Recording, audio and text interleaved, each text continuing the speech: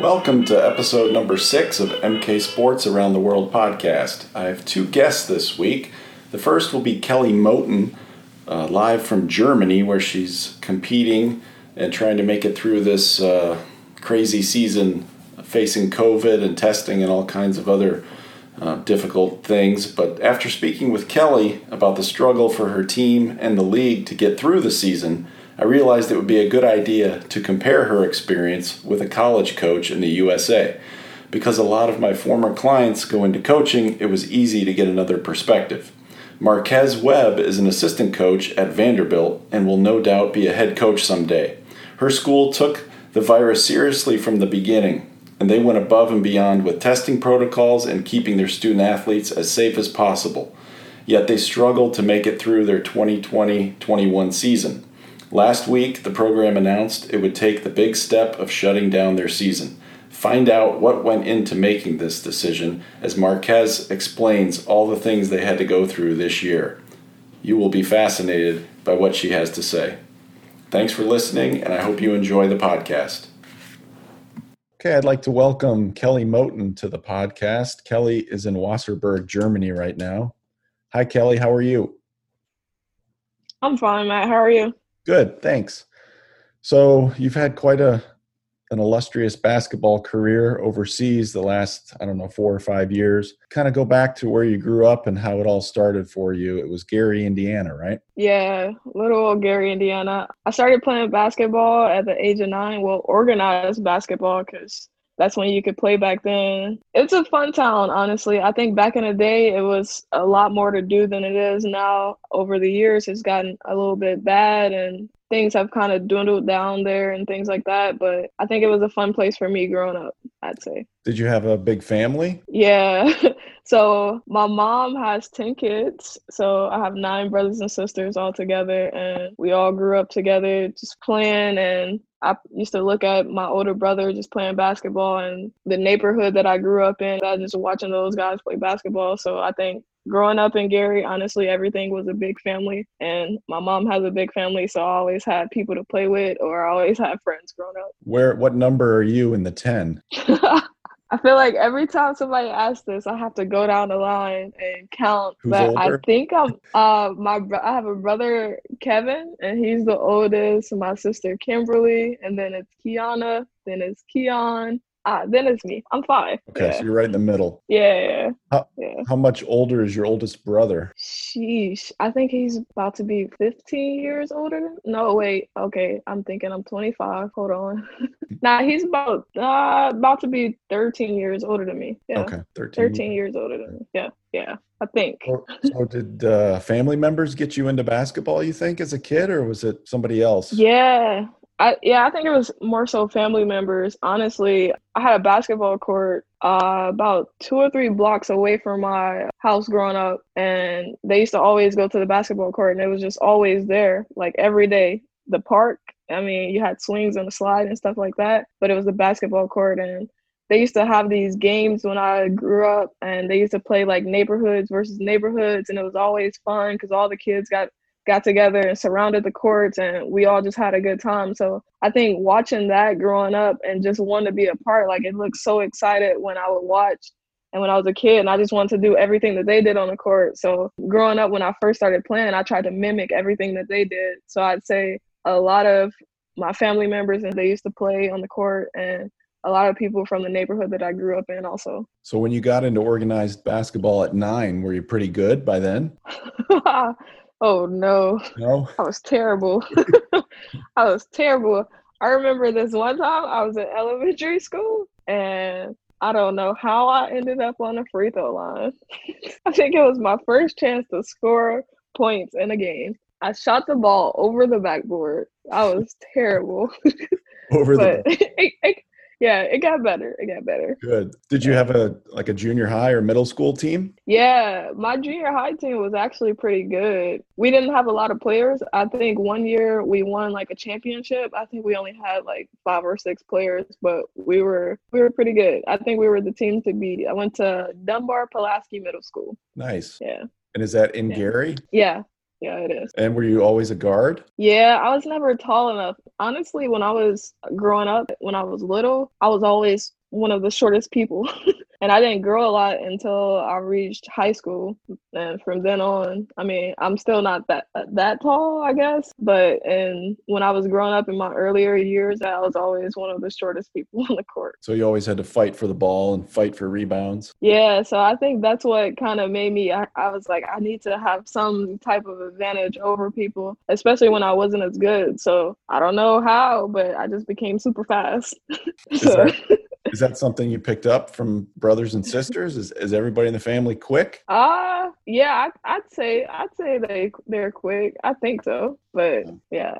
And tell me about going to high school. What was your high school program like? High school was different, honestly. So I went to Roosevelt High School, and it was a lot of people before me that were great athletes. We had people that always got interviewed by Post Tribune, which was a newspaper back there, and we had like a Mrs. Basketball. So we had Tradition? some really, really good. Yeah, we had some good players that came before me. And my freshman year coming in, I got to play with one of them. Her name was Tatiana Washington. I just always looked at her and looked at her game. And so as a freshman and coming in and seeing things like that and seeing like, I know if I get this good, then I could have those same type of opportunities that she had while we were in high school. And then like the years passed and I just began to get better and work on my game a little bit more. And then my high school coach kind of took me under her wing and she was like, okay, you have to be the best player, and all the best players at Roosevelt, as far as like the girls program goes, they were number 25. So my number had to get changed from 13 to 25. I was a little upset about that, but that happened. And honestly, from then on, I just knew I had to take it to another level with playing and just being that face. So over the years, when I started to become like an upperclassman, I started to notice the things I noticed when I was a freshman, just getting interviewed and getting people wanting to come take pictures of me. And then I started getting a couple of offers from college teams my senior year. So yeah. Did you play in the summers too? No. I think No. that was one of the things that if I could go back, I'd play in the summer. Because I didn't know much about AAU basketball. Everybody used to always want me to play. But Yeah. I always had that mindset like, okay, summer is this my time off. It's my time to rest. I'm playing like 5 sports every single year. So I never have time off. I never have time to go do things and have fun. But if I could go back and do that all over again, I think I'd get into a little AAU basketball, I'd You get a say. little more It's a exposure. great way to get it. Yeah, it's a great way to get exposure, I'd say. What other sports did you play in high school? So I did cross country. Because I think coming in as a freshman, they always say you have to do a sport before you could play basketball or something like that. So I did cross country. I played volleyball. I did the high jump and track, and I played softball, and of course basketball. Okay. But yeah, Was so a basketball little always bit of your favorite? everything. Yeah. But I always had fun with the other sports. The other sports were like, you know how like kids grow up and then they join sports because their friends are in it. So I think that was a big reason why I joined some of those sports. But I always had fun in them and I always tried to do my best and excel in them. And it keeps you busy and in shape, so that's good. Yeah, it's like an all year round thing. I always had something to do. I was always at some kind of practice or trying to manage my time to have practice, do homework, and then spend time with my family. Yeah. You mentioned it was Tatiana, right? Did she go play college somewhere? Yeah, she did play somewhere, I think. She played for a school in Kansas, I believe. In Kansas or Missouri. Okay. I'm not sure. Did anybody else in your Um, 4 years go play college? Honestly, I don't think so. No. No. I think I was maybe the only one. I'm not sure if I'm forgetting about somebody or not, but even like out of my senior class, I don't think anyone went to go play after high school. So Is Gary Roosevelt, is that where Glenn Robinson went to? yeah, Yeah. yeah, it is. So Yeah, I went to one of his camps growing up. did Yeah, you? The yeah, big dog. He was yeah. pretty It was tough at Purdue. He was a beast in the Big Ten, and then he did pretty well in the pros. But yeah. that's dating me a little bit because he was big time when I was in high school in Indianapolis. So, yeah, that's Gary Roosevelt always seemed to have a good basketball program. Did you guys do anything in the state tournament? Did you advance? No. Well, my freshman year, we made it.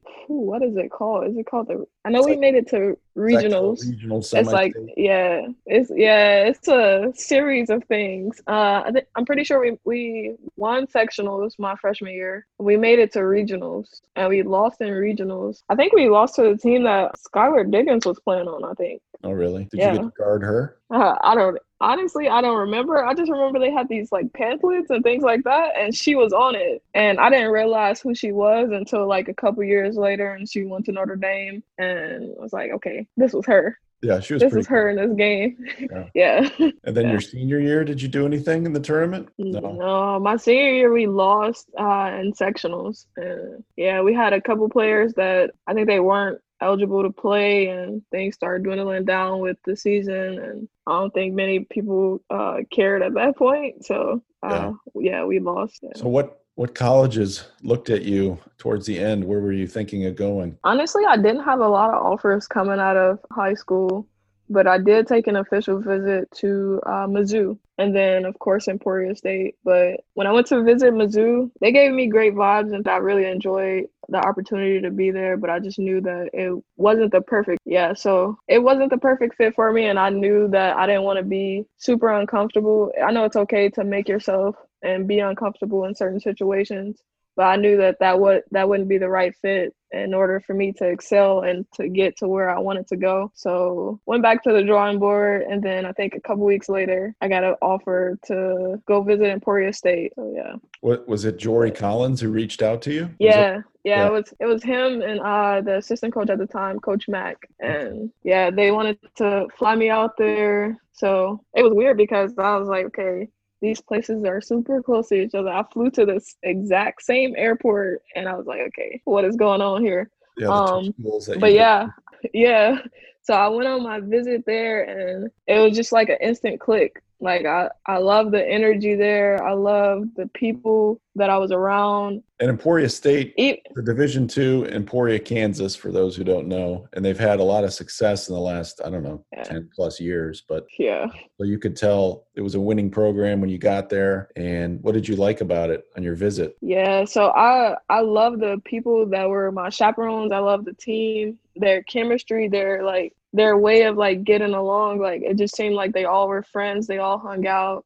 Just the community. It was like we just would go into a store, say we went to Walmart or something, and it's just the people in the community, they notice you and they smiled at you. Just a different type of energy that I got from being there, and it just felt like home to me when I first got there. And everybody was super nice, and just people smile at you, they speak to you. Just those small things, and just the way that people are, the way that you can tell that they care about just being there and each other. So I thought it was one of the things that made me realize, like, okay, this is the type of environment that I want to be in for the next. I was thinking, yeah, this is where I want to go. The moment, and it was also a moment where Jory actually came to Gary. He was going to recruit in Chicago, and he drove over to Gary, and we sat on my front porch, and he just showed me plays, and we went through film and things like that. And he was like, I could see you in this spot and making this play.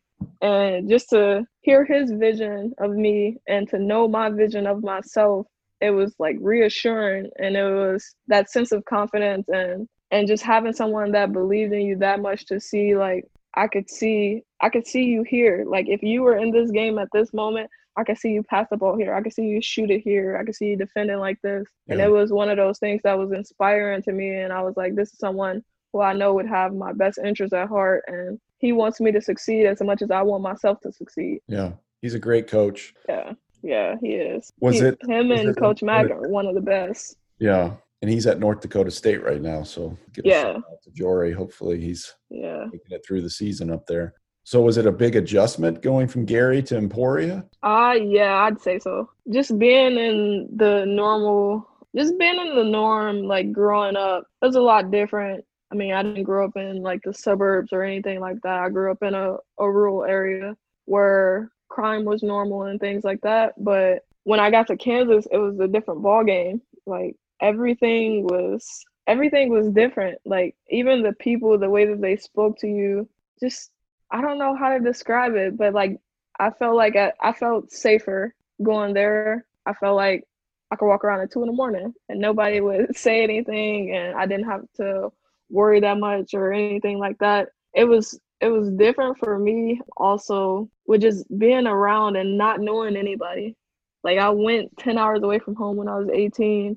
I didn't know I had a friend there who went to the same high school that I did, which was surprising, who goes to Emporia State out of everywhere. Yeah, I didn't. But yeah, I had a friend there, so I knew one person there, and I knew, of course, the team and my coach. And other than that, I didn't know anybody. So it was weird for me to be in that moment and to try to get comfortable. And I have to rely on like these other people that I don't know. So I think it was tough for me, especially like, because I've never been in that, I've never had anything like that where I didn't know anybody, where I wasn't comfortable. I don't know how to get to the gas station. I Yeah. don't know where to go or anything like that. So I think it was super tough for me. But it sounds like Yeah. eventually you became fairly comfortable there. Did it take Yeah. a year or two, or was it quicker than that? No, it was quicker than that. It took a few months for me to actually get comfortable. I started to make friends outside of basketball because that was my redshirt year when I first got to Emporia State. So I actually didn't play that first year, so I could actually adjust, I think, better, I'd say, because I had a little bit of both. I still played basketball and I still practiced and did all the workouts and put in extra work when the team wasn't there. But I also had a social life outside of that, to where I'm going to the CAF with my friends, or I'm going to meet up and watch movies or play games or things like that. So it was kind of that like in between where I could still have a social life and be like an actual college student that year and still play basketball and do something that I love. Now, Emporia State, I looked this up. During your 4 years, you went 116-20, which is pretty awesome. And I think you had, was it a Final Four in your junior year? And then, Yeah, I and think then it was my junior year. Yeah. senior, right? Yeah. So your senior year, you ended up League Player of the Year. This is 2016 and 17, I think. And you Mhm. averaged 18 points, 4.5 rebounds, 4.4 assists. And so then the accolades keep coming. You become eventually the Division II Player of the Year. Yeah. Tell me about that. Was that pretty cool honor? Yeah, it was. It was actually a super surreal moment because I did honestly I've never heard about very many people getting that award, or I never knew honestly that it kind of existed. I knew you could get like player of the year for the league and you get all these MVPs but how I found out. So I found out my coach Jory, I don't know, he's always used to mess with me, but he told me like, hey, come to the gym real quick. I need to talk to you about something. And we met in the locker room. And when I walked in the locker room, my whole entire team was there. And then he was standing there, and then I was standing in the middle. He's like, do you know why you're here? And I said, no. And then he presented me with the award, and they all sprayed silly string on me. And I think that it was a super surreal moment for me to get that. It was unexpected, and it was an honor. What a great way to let you know. That's funny. I never heard Yeah. that story. And Yeah. didn't you have to go to like the state house or something for some, like, did you meet with Yeah, the senator or something? I met yeah, is it, The governor? yeah, Brownback. Yeah, I think it was the governor, Brownback. Okay. Yeah, I did go there and I met with all of them. It was a fun experience, I'd say. It was a day full of things. So I had a few interviews and I got to meet him and go to his office, and I went to the floor where all of the people sit, and it was a cool moment, and I'd say That's it cool. was What a neat surreal. way to Yeah. cap off your 4 years after starting Yeah. how you It's did, something. getting there and ending up Yeah. Division II Player of the Year. So I think Jory had reached out to me for Marissa Quick, who was your teammate at Emporia. She was a year older, right? Yeah. A year older than you. Okay. Yeah. So when you were done, I talked to you and we started working together, and your first job was in Switzerland. And that's a pretty nice Mhm. place to go right out of college as far as, people who want to travel to certain countries. Switzerland is always on the top of the list, but Yeah. you did really well there. I think in that league you were close to 19 points a game and more than 10 rebounds a game. How does a guard get, I think it was 10.5 rebounds a game? You're just quicker than everybody else?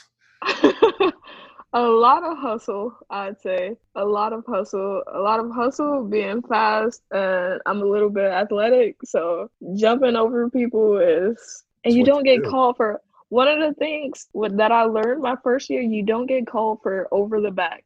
Like in college, you get called for that over the back. Here, I can jump over somebody's back and grab the ball, and they don't call anything. So I think that's what honestly helped me, because Is that that was a is that rule. still the case?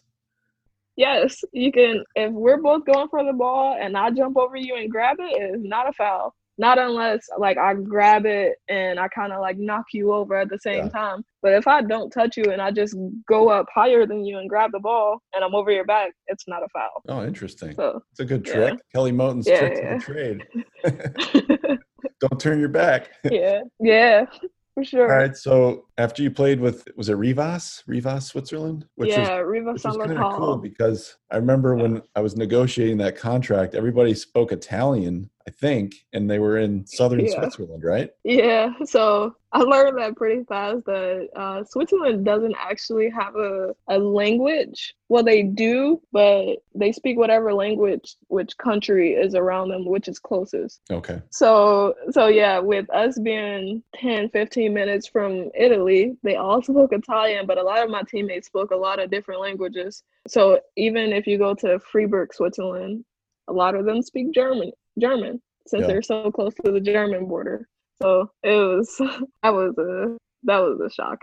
And I That think, was a shocker. didn't you fly into Milan, Italy? And then that was the closest Yeah, airport? Yeah. yeah. Milan was like 45 minutes away from where I was supposed to be playing. Yeah. Did you enjoy So that was cool. did you enjoy that first year or was that another tough transition? No, it was tough at first, just being abroad for the first time and just not knowing the language. So it's hard when you first get overseas, just not knowing another language or not being accustomed to people speaking different around you and you not knowing what they're speaking about. But honestly, I'd say that I loved my first year. Like I love the weather. Honestly, when people think about Switzerland, they just think about snow Yeah. and it being cold, but being so close to Italy, I guess it's probably snowed twice and it melted right away. So I didn't really get to experience the winter in Switzerland, but I still seen the mountains every day with the snow on top of them. I still got to be around some great people, and when I was there, it just felt it's a different feeling being in Switzerland because everybody is so happy. Yeah. I don't know why, but literally everyone is so happy. They invite you to their home for dinner. They want to hang out. They all get along. They're just so nice there, and I That loved sounds like a it. nice place to be, especially now. Yeah, it is. Yeah, And then year two, you end up in Freiburg, Germany. yeah. Was it close, like as far as how things were going, the people, or was it a totally new, different experience? Can you compare it to Switzerland? Compared to Switzerland, it was like a 360. Was it really? Okay. Yeah. So like I was so used to the nice weather in Switzerland and all of the nice people and I got to Germany and it rained like 3 times a week. It rained and it was a little muggy and I lived like 20 minutes outside of like the city, but where I played at, it was like a city where you have busy people that are going to jobs and they're going to work and in a rush. And in Switzerland, they weren't like that. I don't know. It was It, all business in Freiburg. yeah, it was definitely all business, but it was a change that I don't think that I was prepared for. You did pretty well. I mean, it's a little bit tougher league for sure, right? Yeah. The German top league. I think your first year you were at 15 points, 6 rebounds a game, and it was good enough to get noticed by Wasserberg, who has an American coach, Sydney Parsons. So Yeah. she reached out and was interested in bringing you. Yeah. So you went to Wasserberg and dominated that first year you were there. You ended up player of the year for the league. Tell me about Yeah. Wasserberg, your experience there. I love it here. I'm back for another year, so I'll Yeah, have to back for like year some two. part of it. Yeah.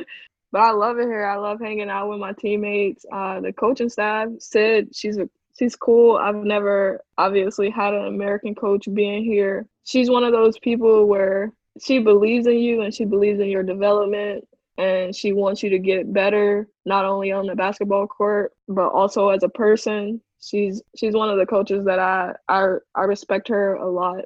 She's one of those type of people that you would run through a wall for. Yeah. And kind of And like what you were saying being about Jory. She cares yeah, just as much about you as a person than she does as a player. You know, she's one of those yeah, rare individuals in yes, coaching. yeah, she does. And being here, I love it. It's a small town, of course, but I could go to the store and people recognize me. I mean, that's not the most important thing, but everybody here, they're so welcoming, and it just feels like a place that you could call home. Just coming over here, it's different, of course, than America, but I love it here though. I like the weather. It's a lot of snow outside right now. I like the snow though, but I've gained some good knowledge, and I feel like I've gotten better over the couple of years, well, the year and a half that I've been here. I've been surrounded by great people, not only on the basketball court but also off the basketball court. I've traveled a lot more. This is probably the most I've traveled. Well, last year was probably the most I've traveled while being overseas, and I don't know. I don't think I could wish for a better place to be at right now. Well, that's good to hear. So it sounds like you're getting that comfort level that you always strive Yeah, for. yeah, So your first year at Wasserberg kind of ended abruptly. The team was pretty good and you were doing well, but because of COVID, everybody had to go home. yeah, And yeah, then, so year two kind of got off to a rocky start. You go back there kind of in the midst of COVID. You had to fly back over to Germany from the US. And then tell me a little bit about, I know Sydney told me a little bit about how the players kind of pushed for more testing and you know, just tell me how the season started and what was going on. yeah. So I think season opening went off without no. We had some issues with seasoning. So when I first got here, we were just as confused as everybody else. Like, are we going to start basketball in the middle of a pandemic? They just canceled us 6 months ago. Nobody's played a game. Nobody's practiced. And we got here, and everybody was just unsure about how we would go through things. Like, will we just act like COVID isn't happening and just go on about our day, still travel the way we're traveling? Because when I first got here, things like you could go sit in a restaurant, you could go hang out with as many people as you wanted to. And Things were this more was free. September? Yeah, yeah, September when I first came back, and then the numbers started to get higher, and then around season opening time, they got a little higher. We didn't get tested then. But they had protocols in line for season opening where it was certain zones that you could go in, so they were starting to take those precautions, and then numbers started to get higher. So if at that moment we weren't getting tested in November, early on in November, I'd say, then people started to feel sick. So if you felt sick, you had to tell your coach and staff, or you had to tell the doctor, and you got tested. And then that's when people started coming out, and a couple people in our league tested positive. So they needed to get in protocols for that and try to figure out how we would navigate through the season with it. So then the players started reaching out and being more outspoken with that, and saying that we needed to be safer with this. If we're going to finish a season, we need to be healthy, because we're all at risk. And with COVID, this is something that you can't play basketball with. Like, if we're playing basketball and we have it, we could die on the court. Yep. So a safer measure for us was to put in those protocols for us to get tested before every single game. And I'd say now we get tested the day before every game. I don't like it. I don't like getting tested, but I'd rather be safe. How many tests do you get a week?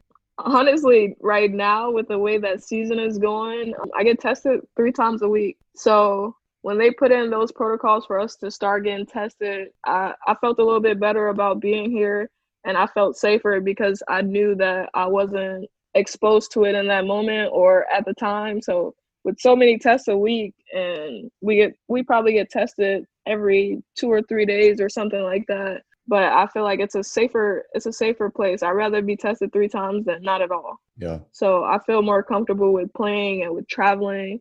And they have all these protocols in with traveling now, being an essential worker. So most of the time when we go stay in hotels before the game, we're probably the only guest in the entire hotel, and we need someone to come unlock it for us. That's Really? how, yeah. That's impressive. So, and that's basically how the Germany top league has been able to move forward this season. If you didn't have these protocols, you'd probably be like most of the other European countries, postponing, canceling games, moving stuff around, trying to just squeak through a season. But you guys are 7-1. You've played 8 games at least, right? I don't know if that's the most recent count, but I think it may be. Yeah, and you have a bunch of games in January.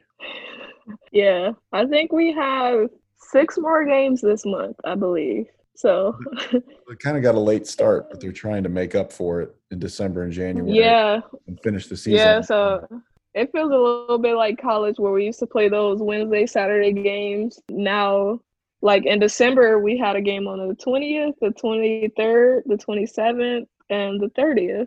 And then we were supposed to have a cup game versus a second division team on the 3rd, but that got canceled. So yesterday was our first game of the new year. Nice. I saw I think it was last week, you were player of the week for the league, and your stats are similar to what I think they were last year, like 16 a game, 5 rebounds, 4 assists. Still, I didn't know that. The ball up the court. Yeah.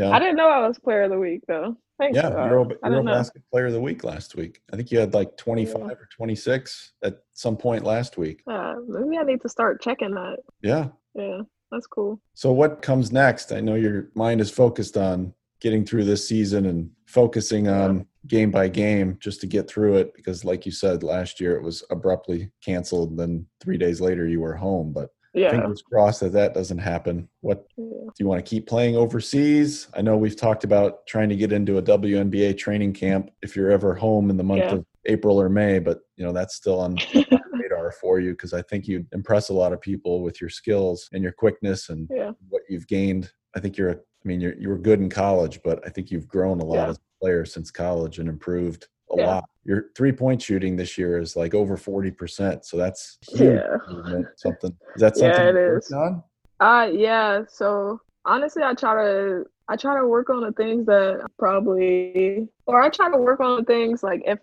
a team is doing a scouting report, like what are your weaknesses? I try to work on all those things that they could possibly put on weakness. And I knew that 3-point shooting especially was something that I needed to improve on, and just picking the right spots where I take my shots. Because sometimes I'll take them with 3 seconds on the shot clock and I'll just throw something up, hoping it goes in. More than likely it doesn't because it's a rush shot. But working on that and my left hand. But yeah, I think I want to keep playing overseas. If I can make it to a WNBA training camp or get some looks from a few teams, I'd be grateful for that. But I do want to keep playing. I don't think that I'm done with basketball yet. So I think I still have a lot of left in the tank. I think so too. And you've stayed healthy, and congratulations, kudos to you for the 3-point, all the work you've put into it. That's huge. From a kid who shot over the backboard in elementary school to 42% from 3, that's pretty impressive. Yeah, thank you. I'm glad we got a chance to catch up. I know you're very busy over there, and I don't like to bother you when things are going well and the team is winning and everything's going well. No, it's fine. I know things are going well, so keep up the good work. Yeah. How was the holiday being away? Did you do anything special? So my teammate, they stayed. A couple of them didn't go home, and they had a Christmas dinner for us. Nice. And if you didn't know, in Germany, they celebrate Christmas on December 24th and not the 25th. I do have a relative from Germany, and she always would say they open up presents on the 24th. So I assumed, that's the big day. Yeah. So, they made us dinner and we exchanged gifts.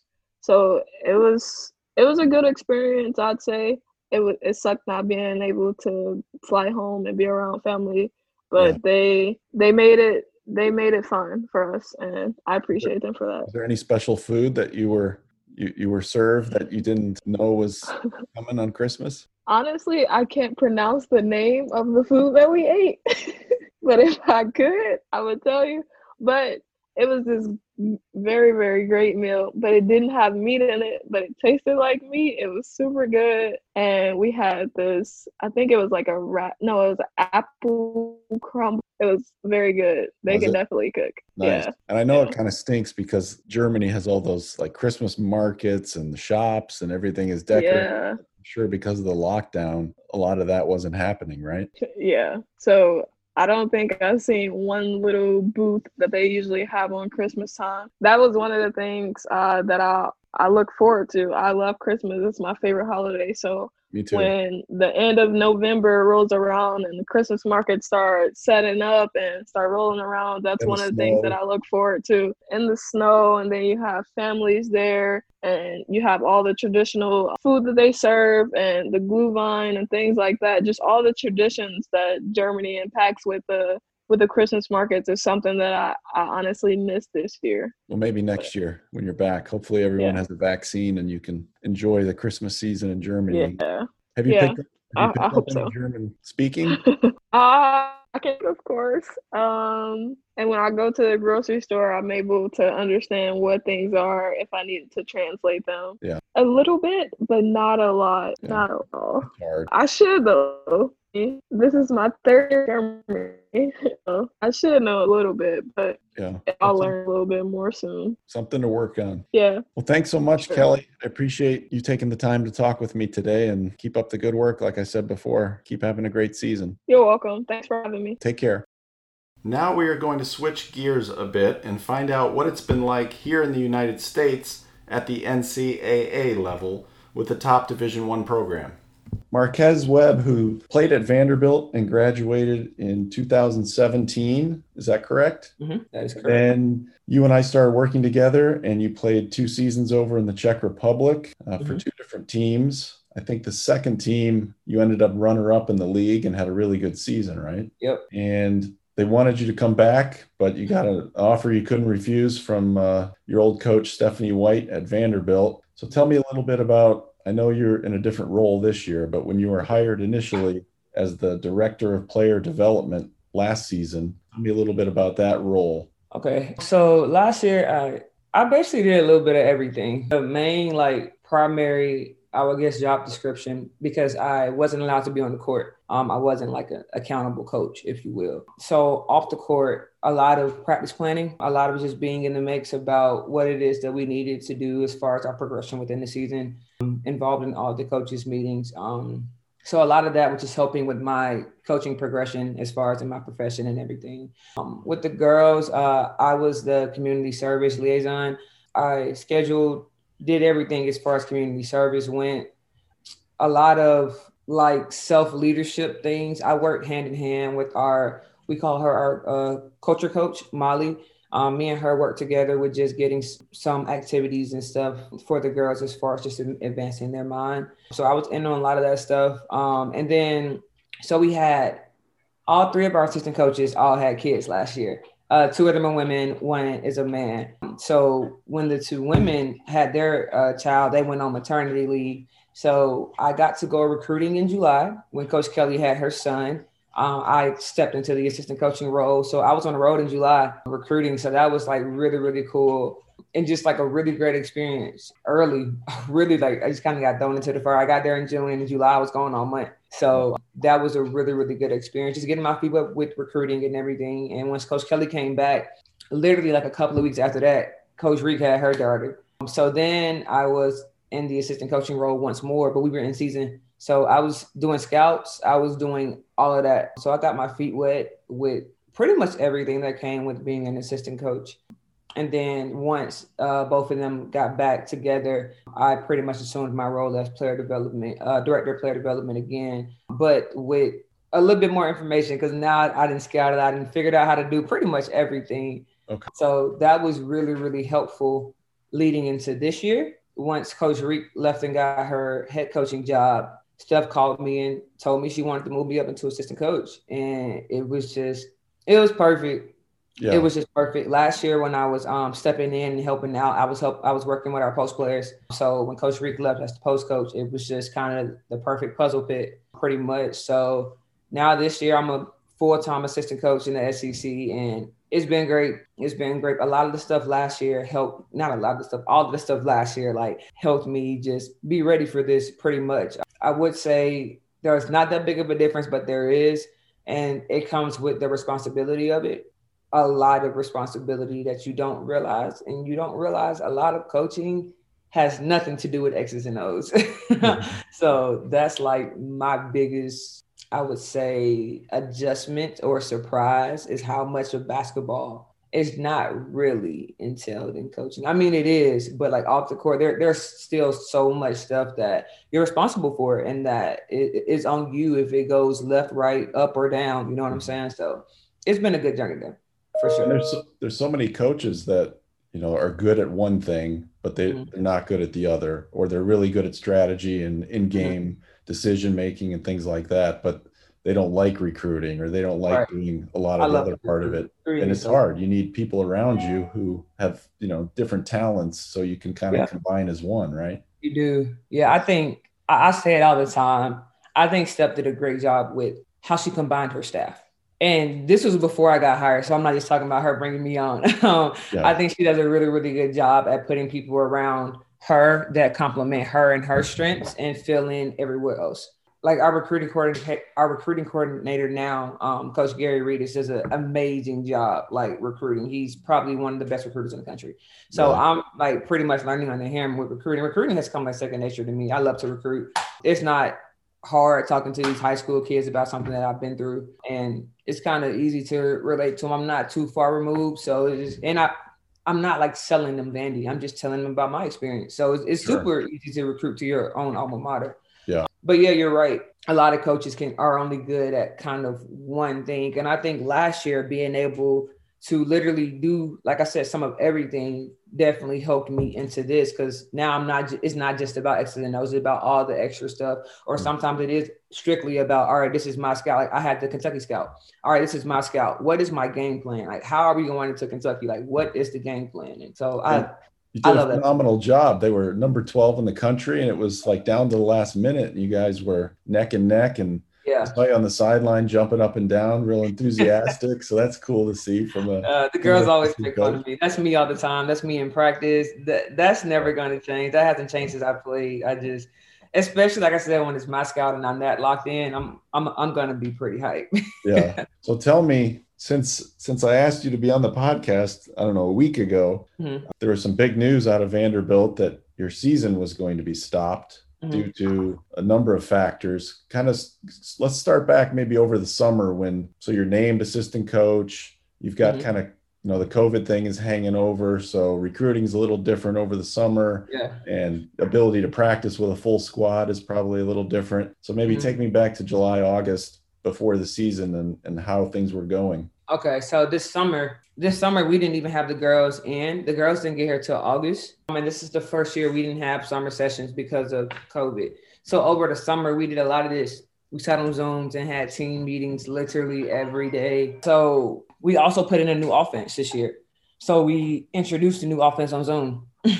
We broke it down on Zoom. We showed clips of it on Zoom. We had our synergy edits up. Like, we did some of everything on Zoom. We had position meetings on Zoom. We did this like alumni series where we brought in some alumni, talked to them, like just tried to get creative, because we just wanted to make sure we were keeping the girls engaged, because it's hard when you're pretty much on shutdown. Some of them could work out, some of them couldn't. Some of them were in states where they was locked down and they couldn't get in the gym.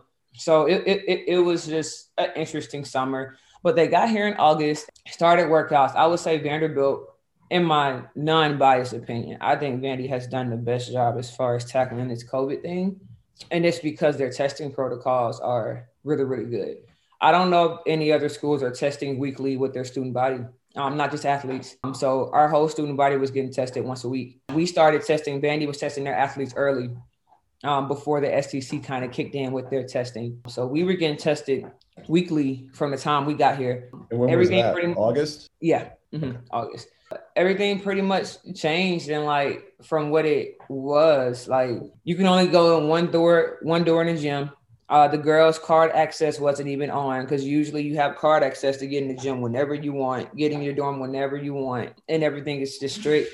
You go in one door, there has to be a screen in there. You have to get screened. You have to walk down one hallway. You have to sit in this exact seat. You have to stay this distance apart. When this workout group's in there, this workout group can't be in there. They have to wait in the hallway before we cross paths. Let's wash down the balls. Let's do all of that. So very tedious, very, very tedious. And our support staff did a great job at making sure all of that was pretty much just A1. But it was just really, really different. So like I said, we were getting testing protocols and everything, and boom, we have one player opt out. So that was like maybe early September, late August, something like that. It was pretty quick. It was pretty quick. Had she been practicing? Yeah. Okay. So at that point, we had been doing small group workouts, and I want to say we had been working out for maybe a week and a half, and she decided to opt out. So she opted out, and then we had another player opt out. So that's 2 in like a week. So mind you, we started with a 15-man roster. So we have there. And then we knew coming into the season, Jordan Cambridge, who led the SEC in steals, all SEC first team defense, she had tore her ACL the last game of the season last year. Okay. So she's coming back. Like we're going to pick her up. She actually got her clearance day was the day after Kentucky. So it's just crazy how it all worked out. So we knew we weren't going to have her. So that's 2 opt-outs. That's Jordan being out. Kiera Pearl also was coming back from an ACL injury from last year. So she wasn't ready yet. She was pretty much ready in December. So that's 4 that we're down from 15.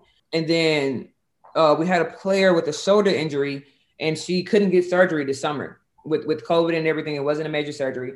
Wasn't allowed to have surgery yet. So she tweaked the same shoulder that she had hurt in practice. So that's 5. She didn't hit the floor this year. So we went from 15 to 10 now. And then, all right, so September, October, something like that. Yeah. So going through the season, and the season is pretty much, fine. Bradley Bartram, we had a transfer from Florida finally be eligible. So our first 3 games of the season got canceled because we only had 7 players. And from jump, we were like playing with 7 is very, very dangerous just from injury. And I mean, it's tough to play with 7. A lot of teams have a 7-man rotation. They don't have a 7-man roster. We only had 7 people dressed out. So we were waiting for the NCAA. Positive tests, COVID tests at all in those months? Players? By the time Bradley was trying to play, yes. So we're at 5. We have one, and I can say her name because she's publicly kind of stated that she tested positive for COVID. Demi Washington. She gets COVID. Not only does she get COVID, she tests positive for myocarditis. And that's the condition where your heart lining pretty much swells. So Demi is shut down for 6 to 9 months. Okay. She can't do anything. I can't even like pass in practice because your heart rate can't get up to a certain. A tip-top athlete. I mean, Demi's one of our, like Demi runs 5 miles a day type thing. Like, and it's crazy how it kind of works out. So Demi tests positive. And within that, you have some close contacts and everything. But so right now that's 6 out. Yeah. So like I said, coming down from there, we only have 7. Bradley is, not clear from the NCAA yet. So Bradley gets cleared the day before we go to Chattanooga. The day before we go to Arkansas Little Rock. So we start the season missing the first 3-4 games of the season because we only had 7. So we played with 8 pretty much the whole season. And then Christmas comes. And so we're at 7 that's out. Or 6. And Tennessee, by the way, at that point was listed as like the worst state in the country for COVID. Yeah, so our cases was going crazy. I will say this. We did a really good job at making the best bubble we could. But COVID is an airborne disease. It's going to happen. So when Christmas rolls around, everybody go home for Christmas, and we had just played Gardner Webb. We get tested before every game and after every game. And at this point, we're in season, so we're getting tested 3 times a week. We're literally getting tested every other day. That's coaches and players? Mm-hmm. That's our whole staff, support staff, managers, anybody that's in like our tier 1 bubble is getting tested. Okay. And like I said, the whole university is also testing once a week too. So also a plus. But December 26th is pretty much, I say, where our season flipped. We had a COVID outbreak. Out of nowhere, we had 7 positive tests between coaches and players. Our whole coaching staff got COVID, except for me. Yeah, I got to get the antibodies test. They seem to think I have the antibodies, but you might have already had a mild case at some point. Yeah, probably did. So literally our whole coaching staff, some of our support staff, and we had 2-3 players test positive for COVID. So we had just a crazy outbreak. So Christmas was oh my gosh. Yeah. So literally the day after we got tested and came back, we were supposed to have workouts, and we got shut down for 2 weeks. We tried to have workouts one day, me and another staff member, and my head coach called me and was like, they just shut us down. Our AD was like, until we get 2 rounds of negative tests, we can't be on the court. It's too dangerous. We don't know what's going on. Like somebody would test positive this day, then the next day they would get another test, and then somebody else tests positive, contact tracing, people are coming out. It was just too much unknown to be out there working out. So they shut us down, like, period, for 2 weeks. Like we could not do anything. So we missed our first 3 SEC games. We missed the game against Florida, Missouri, and Mississippi State. So our next do game, they postpone those or they just cancel? Yes. All the SEC games were postponed. All of our non-conference games got canceled. And we also missed the next 4 games because we had a non-conference game after Christmas with Sanford. That was my scout as well. So we missed 1 non-conference and 3 SEC games. The non-conference got canceled. The SEC games got postponed. So I get put in quarantine from close contact. And coming out of quarantine, we have a game against Bama, which is my scout. Like literally all of this is like happening around when it's my scout. And I'm just like, this is just great. So we have 3 practices before we play Alabama.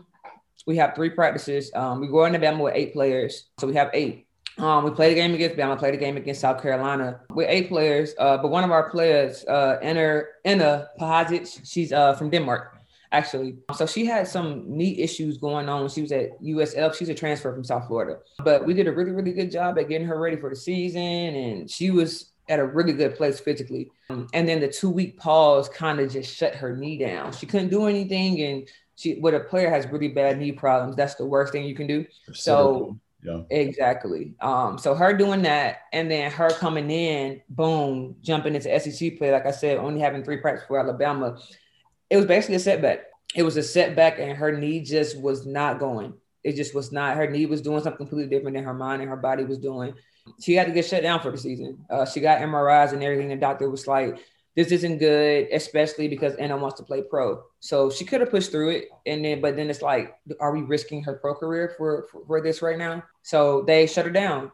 Now it was 7. Oh, and then I forgot. After Christmas, I told you we had like 3 players test positive. One of those ended up opting out. Okay. So we was at 6, and then we have another opt out, and then Anna's done. Okay. So that's 8 from 15 to 7, and we know the night before Kentucky. So that Saturday it was like 7 players, and here we are again with the same scenario we had at the beginning of the season before Bradley was admitted her eligibility by the NCAA. Mm-hmm. And we're just like, oh my God, it's not ideal. And then we had a couple more players that was kind of banged up, and it's just like, I mean, then they have to be. They're getting every rep in practice. They're getting every minute in the game. Yeah.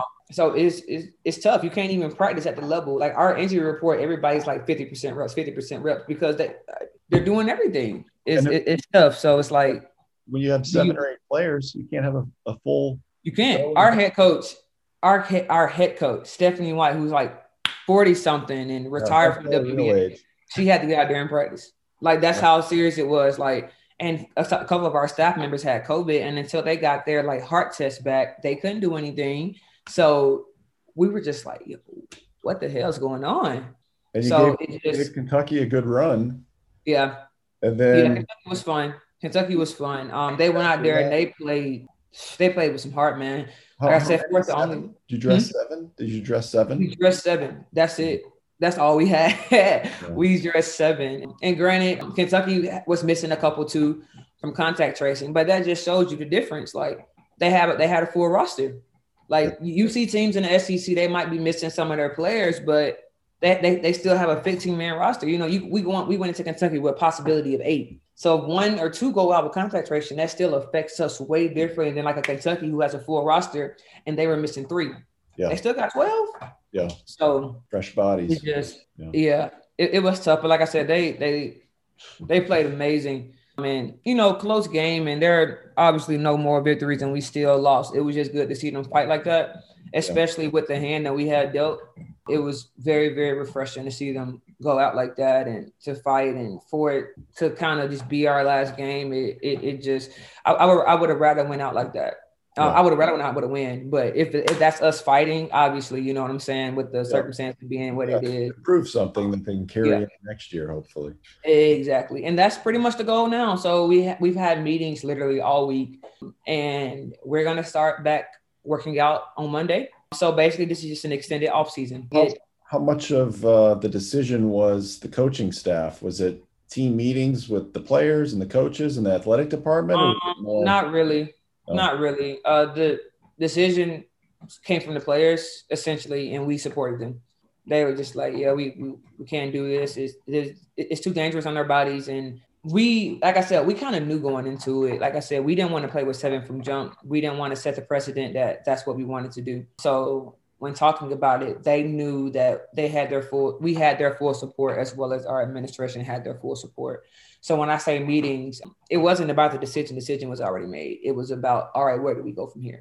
Yeah. And it's not like you were the first. I know Duke did it a month or so ago, and there's Duke and Virginia. So Virginia had came out a week and a half ago. So those were the first 2 Power 5 schools to kind of do it. And Duke being the first, and that kind of surprised everybody. Mm-hmm. You had a couple of more teams do it. Now, like I said, not in the Power 5, but the first SEC school to do it. I was just watching SEC Network yesterday. I was watching some of the games, and they were talking about it on SEC Network as well. They had our head coach on there doing an interview, and they were just talking about the situation and just how unfortunate it is that we couldn't finish the season. But with 7, I think anybody who's played in the SEC that knows SEC basketball just knows that playing with 7 in this conference is you're setting yourself up for a setback. You definitely are.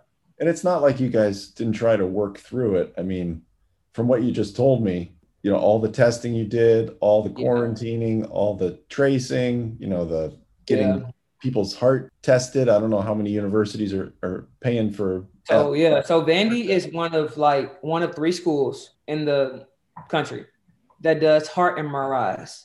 And that's what catches the myocarditis like that Demi had. I don't know if you saw the incident that happened with Keontae from Florida, the young man from Florida, SEC player of the year who passed out. Yep. He had COVID earlier in the summer. They didn't do a heart MRI. Until after. Or it doesn't do heart MRIs. Yeah. So we get on Zooms and calls with our doctors all the time. And our doctor. So one of our doctors is on the COVID board for the world, because Vanderbilt Hospital is so prestigious and all of that. So we definitely trust our medical staff, and if they say heart MRIs are the way to go, anybody that tests positive cannot step on the court, and that's coaches and players. Like I said, we had coaches that couldn't participate in practice because they didn't have their heart MRI results back because it's that serious. Yeah. So like I said, we did a really good job at containing our bubble, the testing protocols. We wear ConnectSign chips, and that's what tracks contact tracing. They are green when you're 6 feet apart, and when you get closer, they're red and they start beeping. They record the whole time, all of that. But it's an airborne disease, and it's just that's kind of what it is. If not everybody is as vigilant as Vanderbilt, you're always at risk every time you play, because other schools and other people and other students, and they're just not getting exactly. So what we had to make sure is that before every game, that the teams had the same testing as us. So where you get in trouble at is non-conference. Maybe they're not testing as frequently, or maybe they're not doing the PCR testing. So it's either in the contract that we had to pay for their testing or they had to pay for it. I'm not really sure about how that worked, but we had to make sure that the team had the same protocol as we did X amount of days up until the game. SEC, everybody's on the same rules. Because there is an SEC rule that everybody has to get tested at such and such a day. So how stressful of a year was it for you to be an assistant coach? I mean, is this something this would be my first year as an assistant coach. It really set the precedent. It really set the bar high. it was weird. Like I said, it was weird. Last year, getting the opportunity to step in, I know what it was supposed to feel like. And I also know how much added pressure this COVID just gave. I'm not a parent. I don't have a child or anything, but I can imagine how those parents felt. I have a nephew. You know what I'm saying? And I could imagine him going off to college with a pandemic going on and just trying to play basketball. So talking to a lot of parents, just trying to empathize with them and just trying to make sure that they know that their daughters are in good hands, and just make sure they know that we're doing everything to keep them safe. That was the main thing for real, Matt. It was just trying to keep those girls safe and just trying to keep their best interests and their health and their wellness and their safety was always our top priority. And our top priority so much that we had to cancel the basketball season. And that's nothing no coach or administration or anybody wants to do. I'm just sitting at home and I'm like, okay, but what's next? And I'm just so glad we're starting workouts. But that was never our end goal. But when it came down to what's the best situation for those kids, that happened to be what it was. So first year coaching, a lot of pressure, just really different. And it just felt different. It just completely felt different. But I think we're still in a really good position because I'm proud to say that we did what we needed to do, and we did everything we could to have our kids stay safe. So and you ended up our book 4, and you were able to play some games, but like you said, you guys did everything you could. And what worries me is that all these teams continuing to play who maybe don't have the the full support like Vanderbilt did, and what's going to happen to a lot of these athletes? It's weird. I have a lot of coaching friends, and my sister is actually the Dobo at Auburn for their women's team. So I was watching them play last night. So I get a lot of different insight from a lot of different situations and everything. Like I said, I have numerous of friends that coach, numerous of friends that's been in here, and every situation is different. Every situation is different because every coach looks at things differently. Every administration looks at things differently. I just hope that the people who make decisions at the end of the year like really take the time to understand what this year entailed. Because if you're not in it, you don't know. Yeah. You don't know. Looking out from the inside, from the outside in, it looks completely different than being in the fire every day. Looking into a fire looks different than being inside of a fire. You know what I'm saying? So I just hope that the people that's making the decisions for these programs, for these coaches, like I just hope that they really, really try to understand the whole situation for what it is. I really do. I really, really do, because it's tough. It's tough. It's not something to play around with, It's totally serious. And there's a huge part of the population that think, we should be going to games. We should be, fans in the stands, and let's get back to normal. But that's not it. Causing problems. There's people. People are legit dying. I've had family members that die from this. So it's very serious. Like I said, there's a 2% chance that somebody gets myocarditis. You have one of our best athletes has a heart condition now. Like it's not worth it. It's not worth it. And Kel Mulkey made a great point that it might be too dangerous, but the NCAA, they got basketball to play. Yeah, on the men's side, they're worried about the dollar for the can't cancel. And it's real. It's real, because the NCAA doesn't have a tournament, then they probably go bankrupt. We all know it's a business. We all know what this is. We all know exactly what this is. My biggest question is that at what cost? What are we really willing to sacrifice here? And that's kind of what it came down for us and our girls, and we weren't willing to sacrifice them and their health and their well-being. We're just not. It sounds like you did the right thing. So I'm proud of you guys, and I'm glad you were able to talk with me and share a little bit about what went on this year. I know, like you said, it is hard. You see it on TV and you kind of think, everybody's playing again and basketball's back, but it's so tenuous that it's just that myocarditis and things that we don't even know about. Exactly. What can happen to kids. People think it's just an old person. Yeah, exactly. Like you're talking about perfectly healthy kids. And at the end of the day, this is somebody's child. This is somebody's child. And we're talking about a basketball game. And it's like, priorities. Yep. Well, thanks, Marquez. I appreciate it. And maybe we'll do a follow-up. Hopefully next season gets going with everybody vaccinated, and you don't have all these problems, and year 2 will be a lot easier for you. That's the plan. Well, keep doing a good job, and I'd like to see the enthusiasm on the sidelines. That's not going to change. You might have to tone it down a little bit when you're a head coach, but keep it up. Right. Might have to. As I get older, I think you'll trickle down, because my energy will probably just shoot down. You can't jump high out of your chair and things like that. You get hurt. Exactly. All right. Well, thank you so much. For sure. Take care. I hope you enjoyed hearing from both Kelly and Marquez. This will be considered my COVID episode. COVID has been the dark cloud hanging over the world for the past year. The decision to try to play sports during the past year has been a controversial one. As a fan, it has been a great gift to watch games in the comfort of my own home, if only to forget about the world's problems for an hour or so. But is it right to put the athlete's health at risk? Is a pro athlete different than a collegiate athlete in this regard? How about male versus female? Most college athletes will go on to earn a living outside of pro sports. Is it smart to risk their long-term health to play sports in 2020 and 2021? This is a tough one. There is so much we don't know about the effects of the virus. What Marquez said about cardiac myocarditis scares me to death. I'm just not sure college athletes should be out there competing right now. Maybe you disagree. And lastly, 2021 brings new hope that we can get a handle on this virus. We now have a president who takes it seriously and has made it a priority. I hope in a year's time I can do a podcast without COVID being mentioned. Thanks for your time, and I hope you enjoyed the episode. Take care and stay healthy.